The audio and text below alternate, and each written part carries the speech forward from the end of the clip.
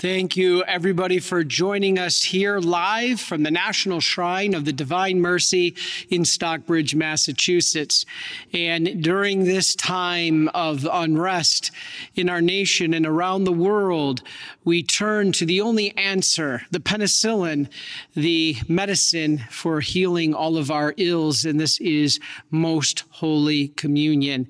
The Holy Eucharist, the source and summit of our faith. This is what we are going to talk about today in a way that I think you maybe not heard before. We hear all the time about the importance of the Eucharist, but we really sometimes don't understand why.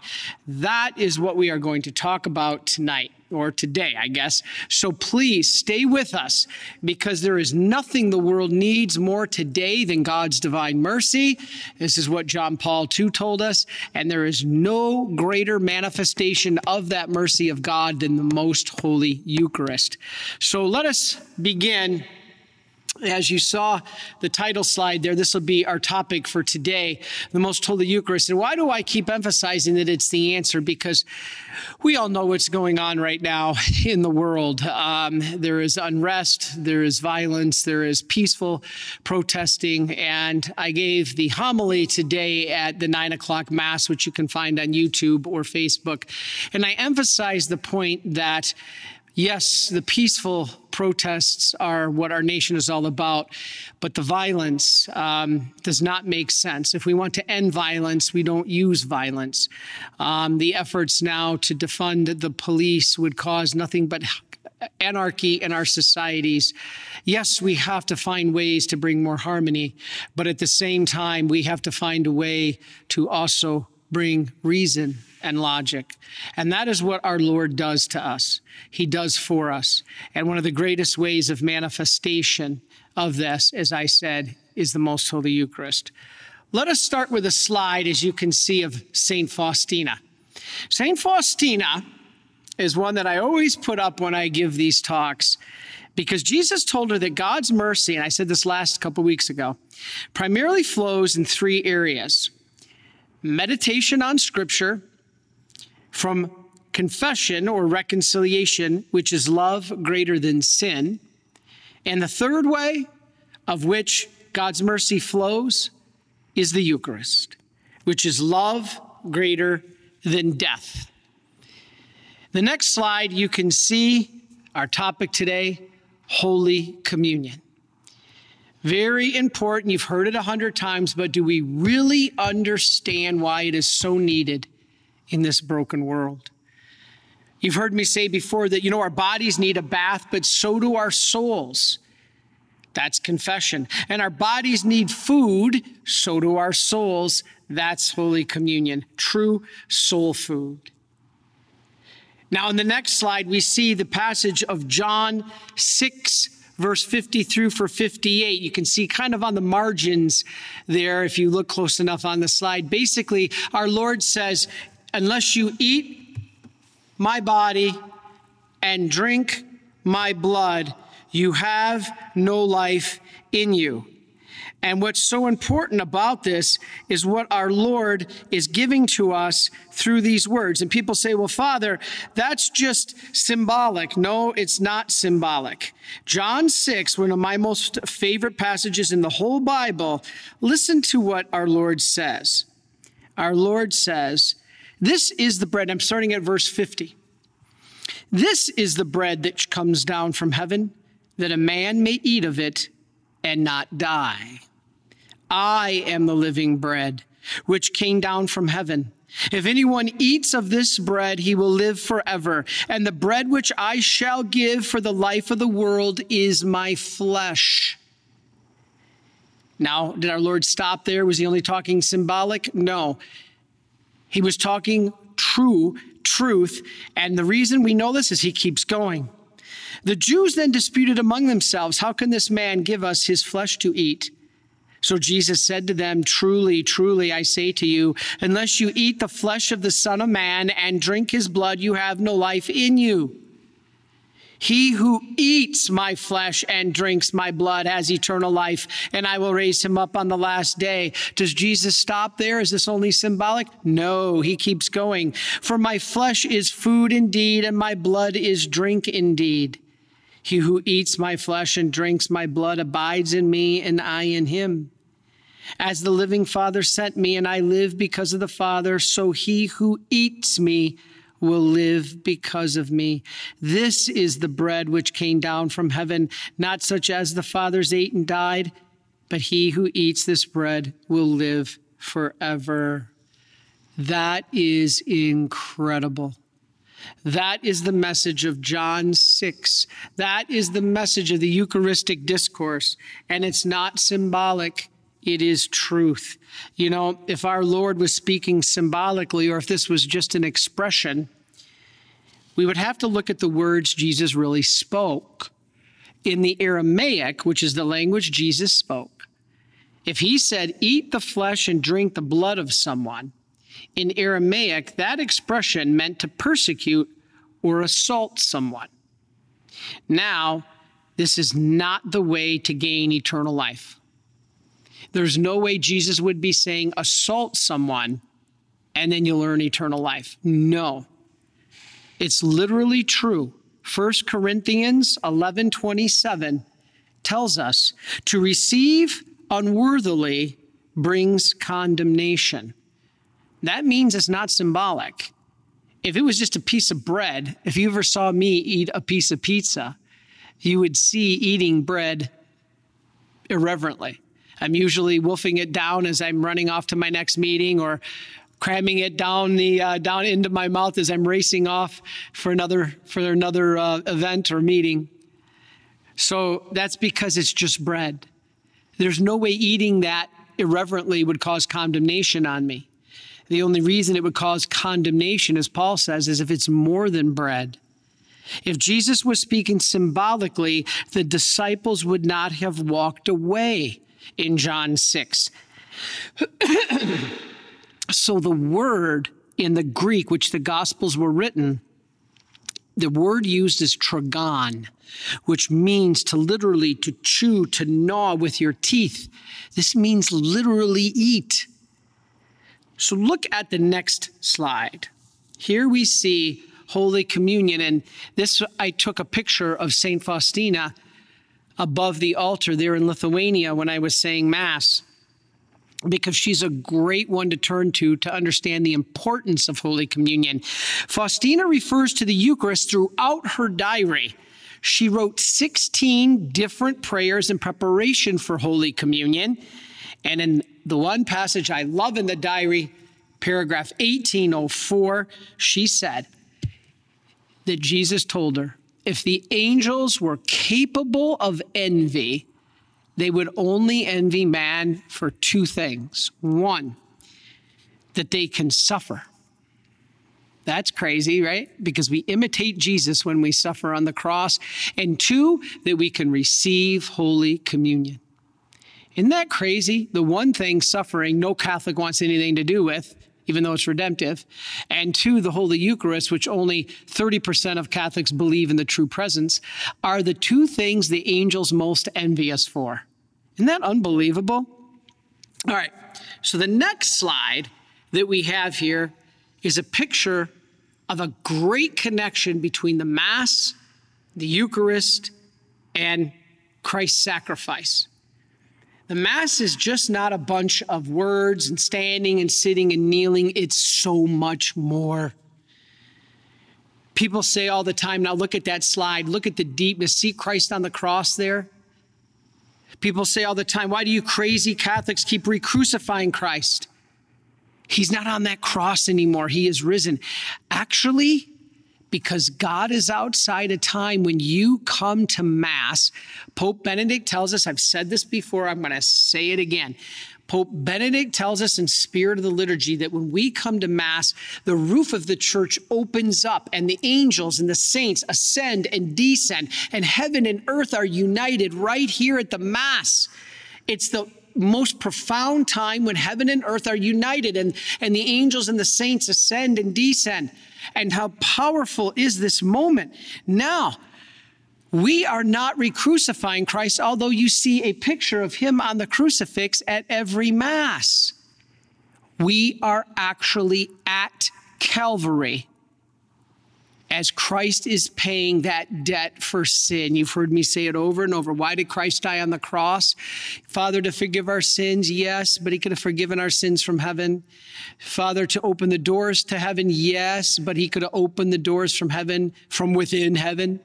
He didn't need to come and die on a cross, but in a way he did, because the penalty for sin is death.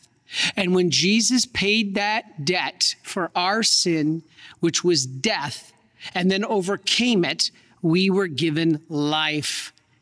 And when you come to the Mass, you are at the foot of Calvary as Jesus is paying that penalty for your punishment and my punishment. This is powerful. This is powerful. He's paying our debt, and we are there at Calvary. The Mass, that's why the Mass is the only perfect form of prayer. People say, well, Father, I go to my room and I pray. That's what the Bible says. That's what the Bible says to start. We do need personal prayer, but the problem is our personal prayer is imperfect. When you pray or I pray, that's good. But when we pray in private, some of the graces trying to come through to our soul is blocked by our sins. All right. You probably can't see it, but right now we have stained glass windows here at the shrine, and the sun is trying to come through. Now, some of the light of the sun is getting through the window. That's like the grace of God. But because the stained glass is there in a good way, it's like our souls, it's a good thing. But that stained glass window blocks some of the light of God's sun coming in, S-U-N. Because some of that light is blocked, some gets through, some does not. It's the same with God's grace trying to get into our soul. God's grace is coming down to enter into our soul, but because of our personal sins, we block some of that. If you're in mortal sin, you've blocked all God's grace. And that's why you need to get to confession to lift those blocks. Now, in Mass, the prayer becomes perfect. Why? Because in the Mass, it is not just your prayer like it is in your bedroom. In the Mass, your prayer is united with all the people at the Mass, but even more. It's united with all of heaven and all of earth. All of creation is present at the Mass.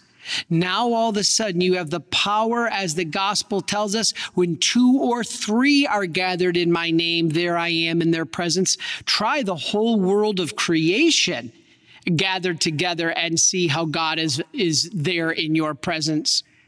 And then the Mass, which many people don't realize, but the prayer of the Mass is a prayer to the Father by the sacrifice of the Son. The prayer, as I was taught a long time ago, of the Mass is God offering God to God. And this is an incredible and powerful way to realize it's perfect, because no prayer of Jesus is imperfect. He has no sin blocking it. His prayer is perfect. And when you come to Mass, you unite in that perfect prayer. You've heard me say it before on my DVD series, which Brother Mark will show at the end of the talk today. There will be a slide that will show my DVD with 13 new talks called Explaining the Faith. And you can get that on shopmercy.org. I go through all of this in detail. That's why I invite you to get that DVD, because right now I can't cover all of this, but this is just a kind of a preliminary talk to give you an example of what is available on those talks on the DVD to get you to see the value of the Mass. Explaining the Faith. The new DVD series covers how God, in his infinite wisdom, in his 3 great acts of mercy, gives us everything. I've said before that the power of the Mass is in the 3 great acts of God's mercy. The first great act of mercy is creation. So all comes from God, and who we normally attribute creation to is the first person of the Trinity, the Father. So the first great act of mercy is creation, and all of creation is present at the Mass. Then we got broken. God created us, but it didn't take us long in the garden to get broken. Then in the second great act of mercy, the second person of the Trinity came down and redeemed us, God the Son. Second great act of mercy by the second person of the Trinity, redemption. Now, in the third and the final and the greatest act of mercy, guess who? The Holy Spirit, the third person of the Trinity. In the third great act of mercy, sanctification or divinization is going to return us back to God the Father, from which we came to be able to spend all eternity. Where does that happen, Father? Every day, every minute, somewhere around the world, the Mass. This is what's going on. It's the sacrifice of the Son back to God the Father. So what happened? We all came from God the Father, exitus, reditus, we will return to the Father. But we all came from God the Father, we were created, we got broken. Then, the second act of mercy, God the Son came down and repaired us. He's the ultimate repairman. Redemption. Then in the third and final great act of mercy, the Holy Spirit is going to take us back to God the Father, now repaired, united with Christ in our human nature. Our broken human nature is now fixed, repaired, and redeemed. And now it's reunited with Christ. And now it's going to be taken back through the power of the Holy Spirit to God the Father for all eternity. This is the Mass. And this is why people say, what is the Mass, Father? The Mass is God offering God to God. Therefore, it is perfect. It is God the Son offering himself to God the Father by the power of God the Holy Spirit. So you have God the Son offering to God the Father an atonement for our sins and the sins of the whole world, his death to pay our sin debt. And then by the power of the Holy Spirit, it is brought back to him redeemed. That's why when the priest at the moment of the Mass raises the chalice and the paten and he says, through him and with him and in him, O God, Almighty Father, in the unity of the Holy Spirit. That's the Trinity. That's exitus reditus. We're all coming from God. We're now returning to God. Don't miss that boat. That returning to God happens in the Mass by the power of the Holy Spirit through the sacrifice of the Son offered to God the Father. That is why all the Mass prayers are dedicated to the Father. They are directed to God the Father. And you can hear all that in Father Mike Gately's new book called 33 Days to Greater Glory. Now, the priest, he is in the place of Jesus at that Mass. He is in persona Christi at this Mass. He is. Now, this is why people say, Father, the church is sexist because it doesn't ordain women. No, I've said before that actually a cloistered nun is a higher vocational calling, a higher way of life than a diocesan priest. Not higher in grace in the sense that the priest can still do the sacraments, which a cloistered nun cannot, but in the sense that a cloistered nun has a way of life like Mary. Mary's chosen the better half. And Martha, who's the apostolic, like a diocesan priest, still does great glory to God. But the highest level is a cloistered nun. And so the church isn't sexist. It's just the role is different. And that priest, when he's at that altar and lifts up that paten, is in the person of Christ. Jesus came as a man. We can't change that. We had no determination in that. God chose to be incarnate. It's not sexist against ladies. God bless all you ladies. You're the reason the church is going right now.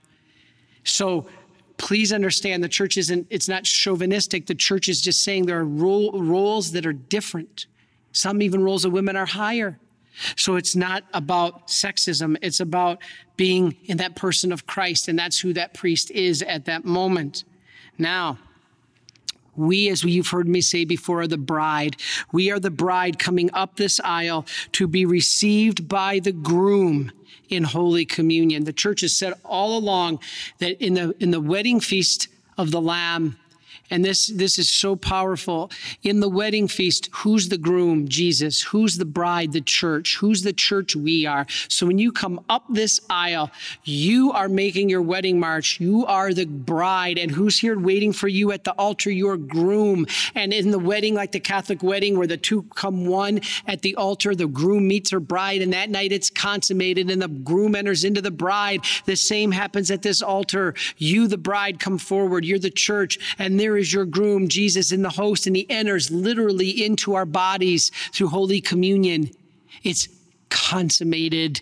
This is so powerful. This is what's happening. And every moment at the consecration of the Mass, the mystics tell us your guardian angels come forward and they kneel around the altar and at the moment of consecration. And so they tell us, these mystics tell us that the guardian angels of your guardian angel is holding a vessel. And in that vessel, what's in there? Everything that you put into it. That's why it drives me crazy when people say, Father, I don't get anything out of Mass. You can't get anything more. It's eternal life. But do you give? What do you give? The Mass isn't about your entertainment. The Mass is about you giving worship to God. So when you come to Mass, put everything in that paten for your guardian angel in that little vessel that he takes up to the altar. Put in your hopes, your dreams, your joys, your sorrows, your pains, everything. And that's when the priest offers that paten back up to God the Father. Your guardian angels place everything you put into that vessel, into their hands, into that uniting with Christ to the Father, and is brought up to the throne of God and sanctified. If you're wondering why the Lord doesn't answer my prayers, do you offer them like that in the Mass? If you haven't, we need to. God bless all of you. I'm so glad you're here with us today because I know I get passionate about this. I'm not trying to be condescending in any way, like, anybody, do you not get this, or how come you don't get this? No, I didn't get it. I didn't get this till I was well into seminary. I'm just trying to share it. And this is my joy. This is what I'm a priest for. And so how powerful that these angels, we all know, how many guardian angels do you have? We always talk about this. You have one, right? Well, how many guardian angels do priests have? We have two. And the reason I always say is because we need them. Pray for your priests. We have big targets on our back. Priest once told me that the night before I was ordained that he said, please, Father, be diligent in your priesthood, because after tomorrow, when you're ordained, your wanted poster will be in the post office of hell. And I was like, gee, thank you, Father. It's not what I needed to hear, but he was speaking the truth. All right, now let's keep moving. The next slide is a Eucharistic miracle. You see what our Lord has given to us in the gift of the Eucharist? Look at that slide. Do you see the hosts? Do you see the blood on those hosts? This is a Eucharistic miracle. Now read the passage there on the sides. I'll give a moment for you to read the words there, that basically people are always saying that, these Eucharistic miracles, Father, they're just from the Middle Ages. Did you see that there? That was just a few years ago in Poland, confirmed by the bishop and the Vatican, the Holy See. And keep reading those words on that slide, because those words will tell you that they found it to be human heart tissue under stress. Human heart tissue? This is what happens in the testing of these Eucharistic hosts. We had a great speaker here at the Marian Fathers a couple of years ago called Dr. Castagnon. And he did a talk where he talked about the Eucharistic miracles. And he told a story that was very interesting. He said that he was at a conference that was organized by some doctors, and he was giving a talk, and he wanted to bring in the Eucharist. And there was all kinds of medical doctors there. And as he started talking about the Eucharist being living flesh, he started to get mocked. And he noticed that some of the doctors were not believing what he was saying. So he put up a slide, and he basically said, if you give me this, and he showed a piece of bread, and he said, and this, and he showed a prayer from the Missal, and you give me this, and he showed a picture of a priest. He said, I will give you Christ, flesh and blood. And people are like, what? You're talking crazy here. So anyway, he says, don't believe me?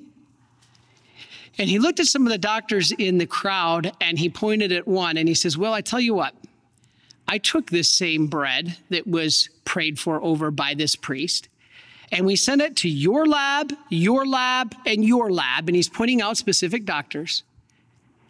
And he said, and everyone confirmed that it was human heart tissue. This is a Eucharistic miracle.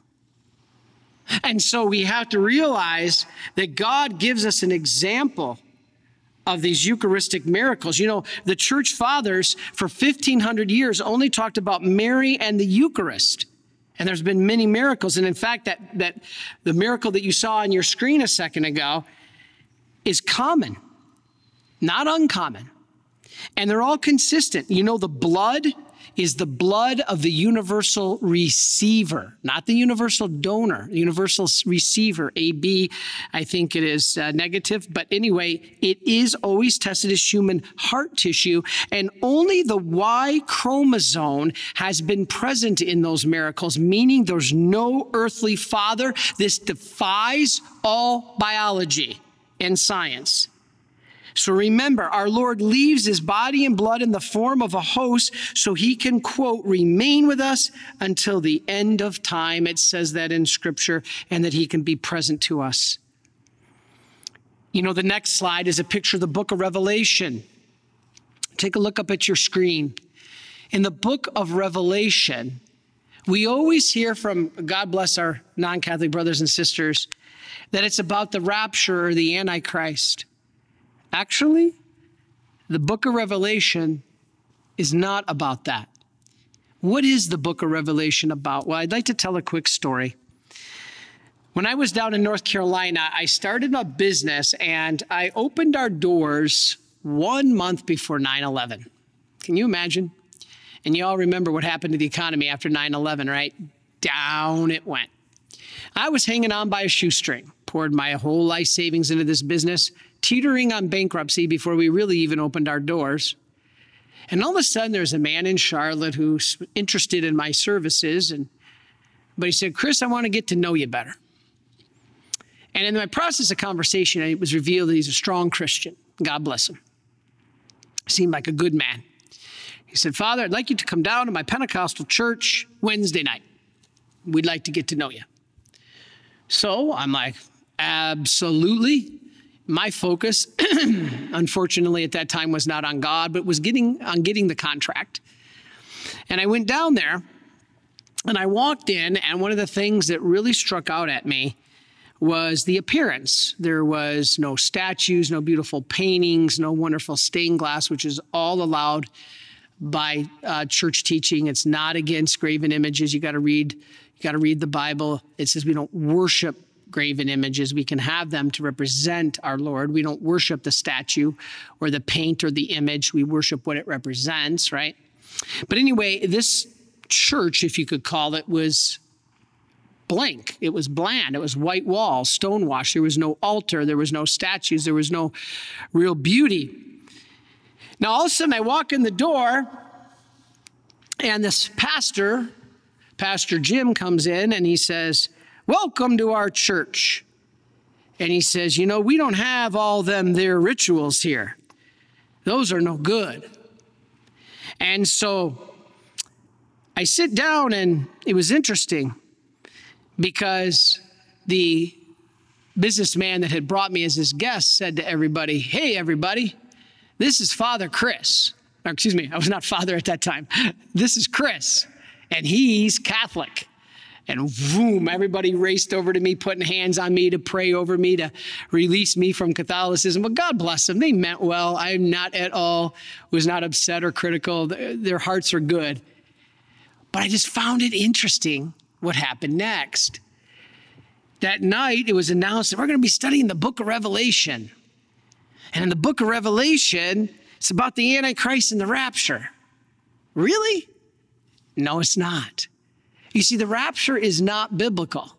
The rapture was basically put together in the early 1800s from a vision of a young girl in Scotland. And the Antichrist is never even mentioned once in the book of Revelation. It's not what the book of Revelation is about. Now, what's interesting is we started reading from the book of Revelation. I'm listening, and I've been a Catholic all my life, and I had not yet heard the tape by Scott Hahn called The Lamb's Supper. But it's interesting because my experience sitting there in that church that night was almost identical to Scott Hahn's in The Lamb's Supper. He was in a Catholic church, and when he discovered it, I'm actually in a Protestant church. And at the time, they start reading the book of Revelation. And I was thinking there, what are they talking about? It doesn't seem to be the rapture of the Antichrist. They started talking about the priesthood. Chapter 20, verse 6. Celibacy of the priest, which is uniquely Catholic. Verse 14:4. They talked about the high priests, robes and candles. Chapter 1, verse 13. It was funny because that pastor had just told me, we don't have, Father, you're Catholic, welcome to our church. We don't have all them their rituals. Them are no good. We don't have this altar, although the Bible talks about the altar of sacrifice. He says, we don't have all those robes and candles, although we just read it in Revelation chapter 1:13. And then he says, Father, we don't have that swingy thing that smoke comes up in who knows who's smoking that smoke. Really? Well, that censer, it tells us in the book of Revelation, where the incense rises up like prayers of the saints to the throne of God, is in the book of Revelation, chapter 8, verse 3 and 4. That same passage also talks about the altar. They had no altar. We have the altar of sacrifice. The book of Revelation then in chapter 2, verse 17, talked about the Eucharist, the bread from heaven, the manna. It talks about holiness, holy, holy, holy, right? There's your vain, repetitious prayer, right? No, it's not vain. It may be repetitious, but it's in the Bible, holy, holy, holy. In the Hebrew, they don't have a superlative in their language. You can't say the holiest. To emphasize something, you say it multiple times, holy, holy, holy. That's what our Mass is full of. That's right out of Revelation, verse 4, chapter 8. What about the Alleluia? We sing it throughout Mass. That's in the book of Revelation, chapter 19:1. The Gloria, we sing here in the Mass. That is chapter 15, verse 3. Then we go on. The two parts of the book of Revelation is very interesting. It's just like our Catholic Mass. In the first part, we have the penitential rite. In the first part of the Mass, we are called to repent. That's exactly like the book of Revelation. In the book of Revelation, it talks about the Lamb of God. It's mentioned 28 times. We, in our Eucharistic sacrifice, we talk about the Lamb of God. You take away the sins of the world. Lamb of God, you take away the sins of the world. Lamb of God takes away the sins of the world. Grant us peace. We recite multiple times, Lamb of God, just like the book of Revelation. Then the book of Revelation talks about altars and books and chalices. Where you see that? Maybe a Catholic Mass. Talks about white robes, saints, and the sacrifice of the Lamb to the Father had to be eaten. Where the sacrifice was invalid, it's all there, all of it. Then, as I said, the Revelation is broken into two parts, just like the Mass. The first part of the book of Revelation is chapters 1 through 11. This is like the first part of the Mass, like the liturgy of the Word. Why? Because the high priest emerges at the altar. That's what a priest does in Mass, and then goes to the book to reveal its contents. That's what I did today when I came to Mass and opened up the scriptures to read the Word, the gospel. This is important. Then the second half of Revelation, chapters 13 through 22, is like liturgy of the Eucharist. People are fed the manna. And listen to this. Wine is put into the chalices and turned into blood. Where have you seen that? That's not the rapture. That's not about the Antichrist. That's the Catholic Mass. This is powerful. The Mass is on every page, as Scott Hahn tells us. He says, if you miss Mass, the next best thing is to pray the Rosary and the Divine Mercy Chaplet. I'm sorry, that's not Scott Hahn. I'm saying Scott Hahn is the one who says the Mass is on every page. I'm the one who says the next best thing if you miss Mass is to pray the rosary. It's like liturgy of the word, a meditation on Scripture. The rosary is not a bunch of Hail Marys. It's a meditation on Scripture. And then pray the Chaplet of Divine Mercy, because it's actually a sacrifice, like the priest offering sacrifice. When you pray, Eternal Father, I offer you the body and blood, you are making sacrifice. Well, Father, I'm not a priest. Yes, you are. By virtue of your baptism, you share in the three offices of Christ: priest, prophet, and king. You are a prophet, you teach. You are a king, you govern your body and family and holiness. And you are a priest. And the priest is the common priesthood, not ministerial. You're not going to be hearing confessions or saying Mass. But in the common priesthood, you are to offer sacrifice. So when you pray the Divine Mercy Chaplet, you are offering sacrifice. That's like the second part of the Mass liturgy of the Eucharist. It's about sacrifice, and that's the second part of the book of Revelation. It's all tied together. The book of Revelation is about the Mass. And this is the gift we have from God. Christ is present here and now in heaven and on earth and through the Mass. Now, Scott Hahn did say, if we make it to Mass, we make it to heaven. All right, let's take a look at the next slide. This is a Catholic Mass. Here you see a picture of the Basilica in Washington, D.C. I used to go there to Mass when I was a seminarian. Amazing place. This is where Christ gives himself to us as the bride. As I said before, his bride is the church. We are the church, therefore we are his bride. And in marriage and Holy Communion, we are united. This is Revelation 19:9. As we said, when the groom enters into the bride, it brings life, like it does in the family with a child. This is how the church fathers saw it. Not the rapture, not the Antichrist. The Mass has more Scripture than any Protestant Sunday service, period. We are biblical, and the Mass is about it. Remember, John, unless you eat my flesh and drink my blood, you have no life in you. This is the Mass. The sacrificed lamb of the Old Testament Passover had to be eaten or the firstborn child died. We now have the real Paschal Lamb, the real sacrifice lamb, Jesus Christ, and we too are to eat him, just like Passover lamb. The sacrifice of the lamb at Passover and the sacrifice of the lamb of the Mass are the same. Lamb of God, you take away the sins of the world. The church is in heaven and the kingdom is on earth. The Mass links the two. This is powerful, heavenly glory. I'm going to go back to Scott Hahn again. When he did our retreat here, I made all kinds of notes, and this is what I'm borrowing from him. The heavenly glory is unveiled in the earthly liturgy. That is the meaning of the Greek word apocalypse. You ever hear that word apocalypse?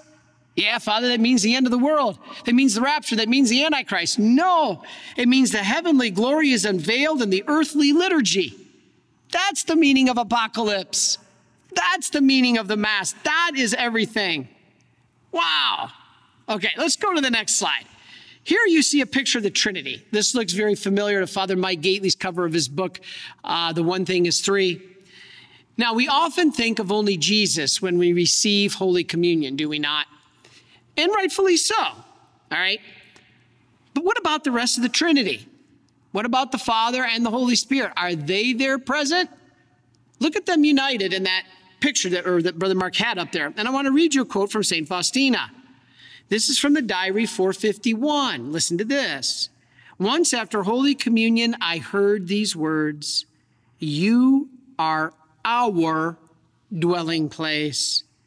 At that moment, I felt in my soul the presence of the Holy Trinity. Whoa, wait a minute, Father.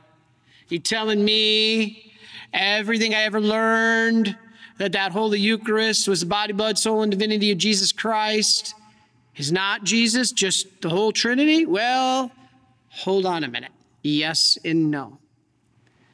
Communion is the divine activity of the love eternally taking place within the Trinity, not just Jesus. It's a love between the Father, the Son, and the Holy Spirit. Remember who the Trinity is.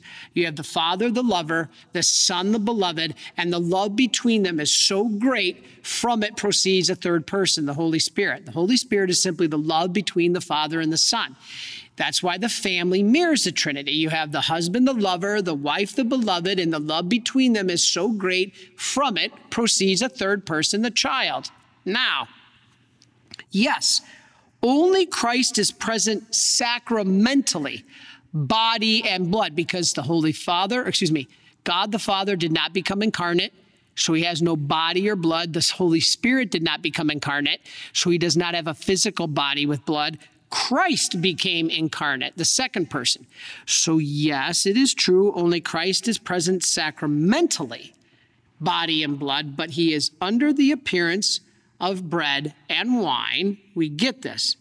But the Father and the Holy Spirit are also present with Christ because of the perfect unity of the Trinity. Now, that's why we say in the Creed, consubstantial with the Father. The Holy Spirit, the Father and the Holy Spirit are consubstantial with Christ, meaning they share the same nature. So by what we call, sorry for the big word, circumcision, each of the three persons is present in each other while being distinct. So in Holy Communion, yes, you actually receive the body and blood only of Christ because only he had body and blood. But the Trinity, the Father and the Holy Spirit, are present concomitantly. And people say, well, Father, where's the body? Where's the blood? All I see is bread and wine. Yes, if you put it under a microscope, the accidents, as they are called, not like a mistake, but accidents meaning what looks and feels and touches, is bread and wine before consecration. And it actually has the makeup of bread and wine. But when the priest elevates it to be consecrated, that bread and wine change substance. It becomes the body and blood of Christ. That's why we call it trans, which means change, substantiation of substance. The substance went from being bread and wine to being body and blood, the flesh of Jesus. And how do we know this? He gave it to us in the upper room in the Last Supper and gave the priest the command to keep doing it for all time, not just till they died, but for all eternity. So when we receive Christ sacramentally through concomitance, the Father and the Son become present with Christ, not sacramentally, but truly substantial. This is why St. Therese said, she realized, listen to this, not only was the Trinity about to dwell in her when she received Holy Communion, but since the angels and saints in heaven are perfectly incorporated into Christ, all of heaven would come to dwell in her soul as well. Is that not amazing? So she said, quote, all of heaven entered into my soul when I received Holy Communion. Wow. This is incredible. This is why the extraordinary promise, look at your next slide. Look at that there on the next slide. In the promise of Divine Mercy Sunday, the passage I picked up there is 699. Read through that passage and basically get to the part that where Jesus says, on that day, okay, and what day we're talking about? Divine Mercy Sunday. He's basically saying the soul that has been to confession, so it's in a state of grace, and receives Holy Communion will be wiped away, not just of all sins like in the confessional, but of all punishment due to sin, which we don't get in the confessional unless we have absolute perfect contrition, which is not easy. So, because Jesus loves us, he wants his bride to be spotless, that's us, when he comes on Divine Mercy Sunday, the 8th day, because 8 represents eternity to the Jews. And Jesus is coming for us on that 8th day, because that's when we enter into eternity, but he wants us clean. So through confession in the Eucharist, what does he do? He cleans us. Notice the promise in that passage 699 of the diary. The soul that goes to confession and receives Holy Communion will be completely cleansed of everything. You're going to be clean. That's why Divine Mercy Sunday emphasizes on the importance of the sacraments, confession and communion. The whole point of Divine Mercy Sunday isn't a magic wand or a rabbit's foot. It's to return us to the sacraments. All right, let's keep going. We're doing all right. Now, communion is a sacrament. Look at the next slide. You see Jesus there at the table in the upper room. He's instituting the sacraments. Remember what a sacrament is. Father, our church is the same as any other. My family, we go to the non-denominational church down the road, and we have Holy Communion. God bless you guys. You mean well, and I understand that, but it's not Holy Communion. It's symbolic bread and wine, or in many cases, grape juice. But we are not trying to discredit any other faith. It's just they admit they don't believe that. We're not trying to disagree with something they say they believe in. No other faith but our Catholic faith believes in transubstantiation. That the sacrament is what makes us different from every other of the 40,000 religions that are Christian. The sacraments make us different. The reason why is because the sacraments do something. And Christ instituted it there in the upper room. The sacrament is not just a symbol. It's actual grace. The actual grace of a sacrament is what makes the difference for all of us. It's real grace. When you receive a sacrament, you're not wondering, maybe I got this grace. You're guaranteed the grace. A sacrament, what is it? Remember your definition? A sacrament is an efficacious sign, meaning it does something. Efficacious, it does something. It's an efficacious sign of God's grace, instituted by Christ and entrusted to the church, by which divine life is instilled in us. If you don't know that definition, you need to meditate on it. Basically, what our Lord is telling us, I'm giving you guaranteed grace for divine life, and it's through the sacrament. And Holy Communion is the source and summit of those sacraments. This is amazing. So back to my visit to that Pentecostal church, are we about rituals? Yeah, actually we are, because all of human history and the Bible itself is full of rituals. In the book of Revelation, the high priest, the robe, the altar, the scrolls, the chalices of wine turning into blood, the incense, all of it is biblical. It's tradition, it's ritual, and that's what the Bible talks about. The sacrament, look at your next slide. The sacrament is in the Bible. As humans, we are spiritual and we are physical. We're spiritual and we are corporal. We learn through our senses.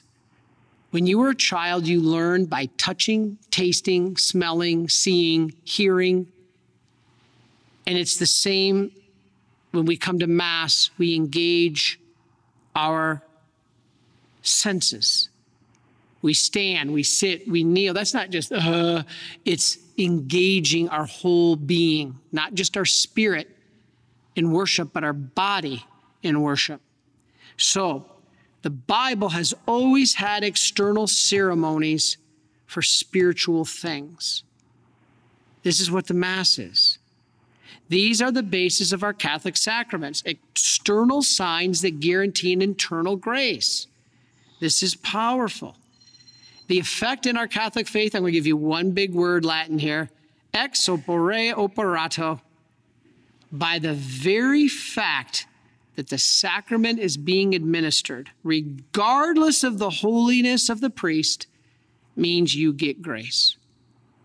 It does something. Wow. This is amazing. So my last slide, you can see it on the screen there, the monstrance of the most holy sacrifice of the Mass, or the Blessed Sacrament. You can see there The sacraments separate us from all other religions. As I said, they are actual grace. I said before, our bodies need a bath, so do our souls. You can go on your own to tell God you're sorry and ask for forgiveness, and that's good. Or you can have it guaranteed in confession. Same with our bodies. They need food, so does our souls. The soul is filled with Holy Communion. It's true soul food.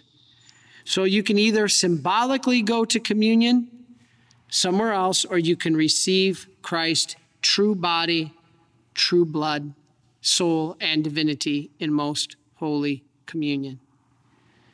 So, unlike most other weeks, I'm basically done. This is a short talk this week, so hopefully it'll be a little easier for you to give to somebody else to watch. But I would like to finish with a story of Bishop Fulton Sheen. And Bishop Fulton Sheen had always a way of bringing in the practical along with the theological. And there was a young boy, a story tells us, that came up to Bishop Fulton Sheen, and he had a little puppy. Now, I had a 9-week-old yellow lab when I lived in North Carolina, and I know how absolutely adorable those things are. My dog was named Rocky. As one of the hardest things I had to give up when coming to the priesthood. People are like, Father, was it hard to give up to your business? Yeah. Was it hard to give up your house? Yeah. Was it hard to give up your marriage or your fiance? Absolutely. But was it hard to give up Rocky? Oh man, it was really hard. All of those were blessings of the Lord. Well, anyway, I know what a yellow little 9-month-old yellow lab is like. They are adorable. And supposedly the story goes that there was a young boy named Timmy, and he had a dog, and Bishop Fulton Sheen saw him with the dog. And Bishop Fulton Sheen went up to this young boy, and he said, Timmy, I see you have a new dog. He said, yeah. He said, yeah, Father. And he gave the name of the dog, and let's call him Rocky too, I guess. I have no idea what his name was. But the bishop said to young Timmy, he said, Timmy, do you love your dog? And Timmy said, oh, yeah, Father. I love my dog. He says, I run with him and play with him, and he's always there with me. And Fulton Sheen says to Timmy, he says, Timmy, how much do you love your dog? And Timmy said, oh, Father, I love my dog a whole lot. And Fulton Sheen said to him, well, how much do you love your dog, Timmy? He says, Father, I said. It's kind of like, remember Jesus with Peter, right? Do you love me? Yes, Lord, you know I love you. So Fulton Sheen says to Timmy, he says, how much do you love your dog? He says, a whole lot. He says, well, Timmy, he said, do you love your dog so much that you would become a dog to teach your dog how to be a good dog? And little Timmy looked, he said, what do you mean, Father? And he said, well, your dog is just a puppy. He needs to learn how to run and to fetch and to hunt and to bury a bone. He needs to learn how to do that. Would you be willing to become a dog to teach your dog to be a good dog? And Timothy thought about it for a minute, and he says, yeah, I guess so. So then Bishop Fulton Sheen went one step further, and he said, Timmy, how much do you love your dog? Again, I keep laughing with Jesus and Peter, right? And again, Timmy looked up and he said, Father, I told you I love my dog. He says, okay, Timmy, do you love your dog so much that you would become dog food to save your dog from starving, that he could eat you? And Timothy went, what? And Bishop Fulton Sheen said, yeah, Timmy, do you love your dog so much that you'd become dog food, that your dog, when starving to death, could eat you? And Timothy said, I don't think so, Father. And Bishop Fulton Sheen said, Timmy, that's how much Jesus loves you. Jesus loves you so much. Not only did he become a little boy like you to show us and you how to be a good little boy, but he also became food for us so that we could eat and live forever. You see, to me, that's how much Jesus loves you. And Timothy thought about it, and Fulton Sheen said, you see, Timmy, Jesus coming down to become one of us was a greater step down than you stepping down to become a dog. If you were to step down to become a dog, that'd be a less of a step down than it was for Jesus to step down to become a man. And if you read the story, it sounds like Timmy got the point. The point is, that's what we have in the Eucharist. Eternal life. Eternal life given to us by God through the Most Holy Eucharist. So I'd like to finish today by one more time reading the pure Eucharistic discourse, the discourse of life. For this is the will of my Father. And I'm going to go back again to John 6. I am the bread which came down from heaven. They said, is this not Jesus, the son of Joseph, who is the father and mother we know? Jesus answered them, do not murmur among yourselves. No one can come unless the Father who sent them. And he goes on and he says, truly, truly, he who believes has eternal life. I am the bread of life. Your fathers ate the manna in the wilderness and they died. This is the bread which comes down from heaven, that a man may eat of it and not die. I am the living bread which came down from heaven. If anyone eats of this bread, he will live forever. And the bread which I shall give of the life of the world is my flesh. The Jews disputed among themselves, saying, how can this man give us his flesh to eat? So Jesus said to them, truly, truly, I say to you, unless you eat the flesh of the Son of Man and drink his blood, you have no life in you. He who eats my flesh and drinks my blood has eternal life, and I will raise him up on the last day. For my flesh is food indeed, and my blood is drink indeed. Who eats my flesh and drinks my blood abides in me, and I in him. He keeps going. As the living Father sent me, and I live because of the Father. He who eats me will live because of me.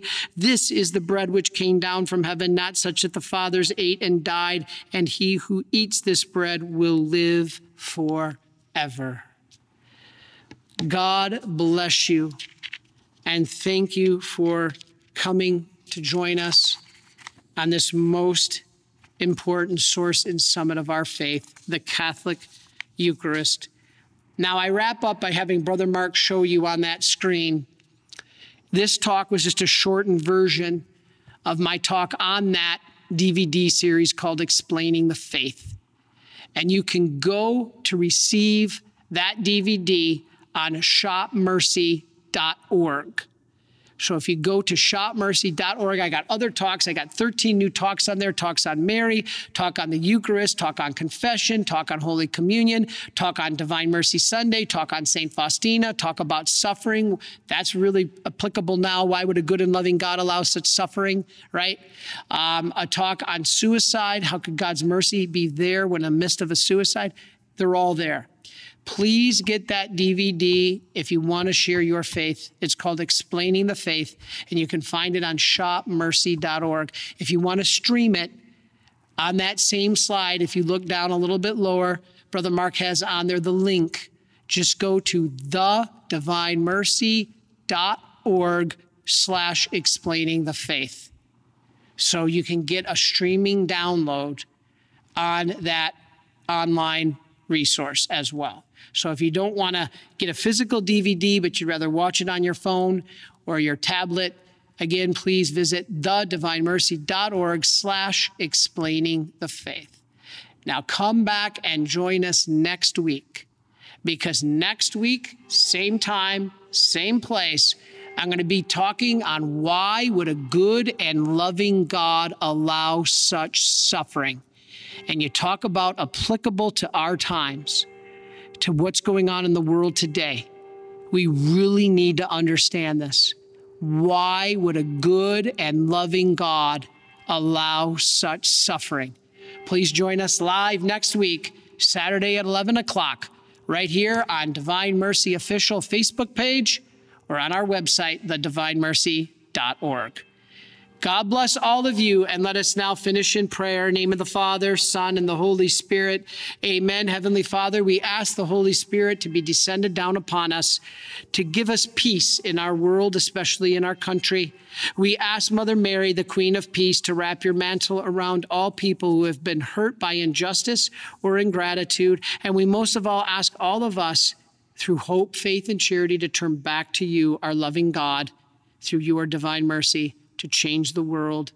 Come, Holy Spirit, and kindle in the hearts of your faithful, and shower upon them your divine love. We ask through all the angels and all the saints that may Almighty God bless you in the name of the Father, and of the Son, and of the Holy Spirit. Amen. Thank you, and God bless you. Please follow or subscribe to this podcast to receive the latest episodes and updates. If you have been blessed by this podcast, I invite you to leave a review. Reviews greatly improve our podcast ranking and will help spread this podcast to other people throughout the world. Are you enjoying this podcast? I invite you to listen to more shows brought to you by the Marian Fathers of the Immaculate Conception. Join us daily for enriching spiritual content, which will help you on your journey with Jesus Christ. Simply visit DivineMercyPlus.org for a complete list of our shows. That's DivineMercyPlus.org. Are you a Marian helper? Join our Spiritual Benefit Society and start sharing in the graces of all the daily masses, prayers, and good works of Marian priests and brothers all over the world. Sign up is free and easy. Simply visit micprayers.org. That's micprayers.org. Thank you, and God bless you.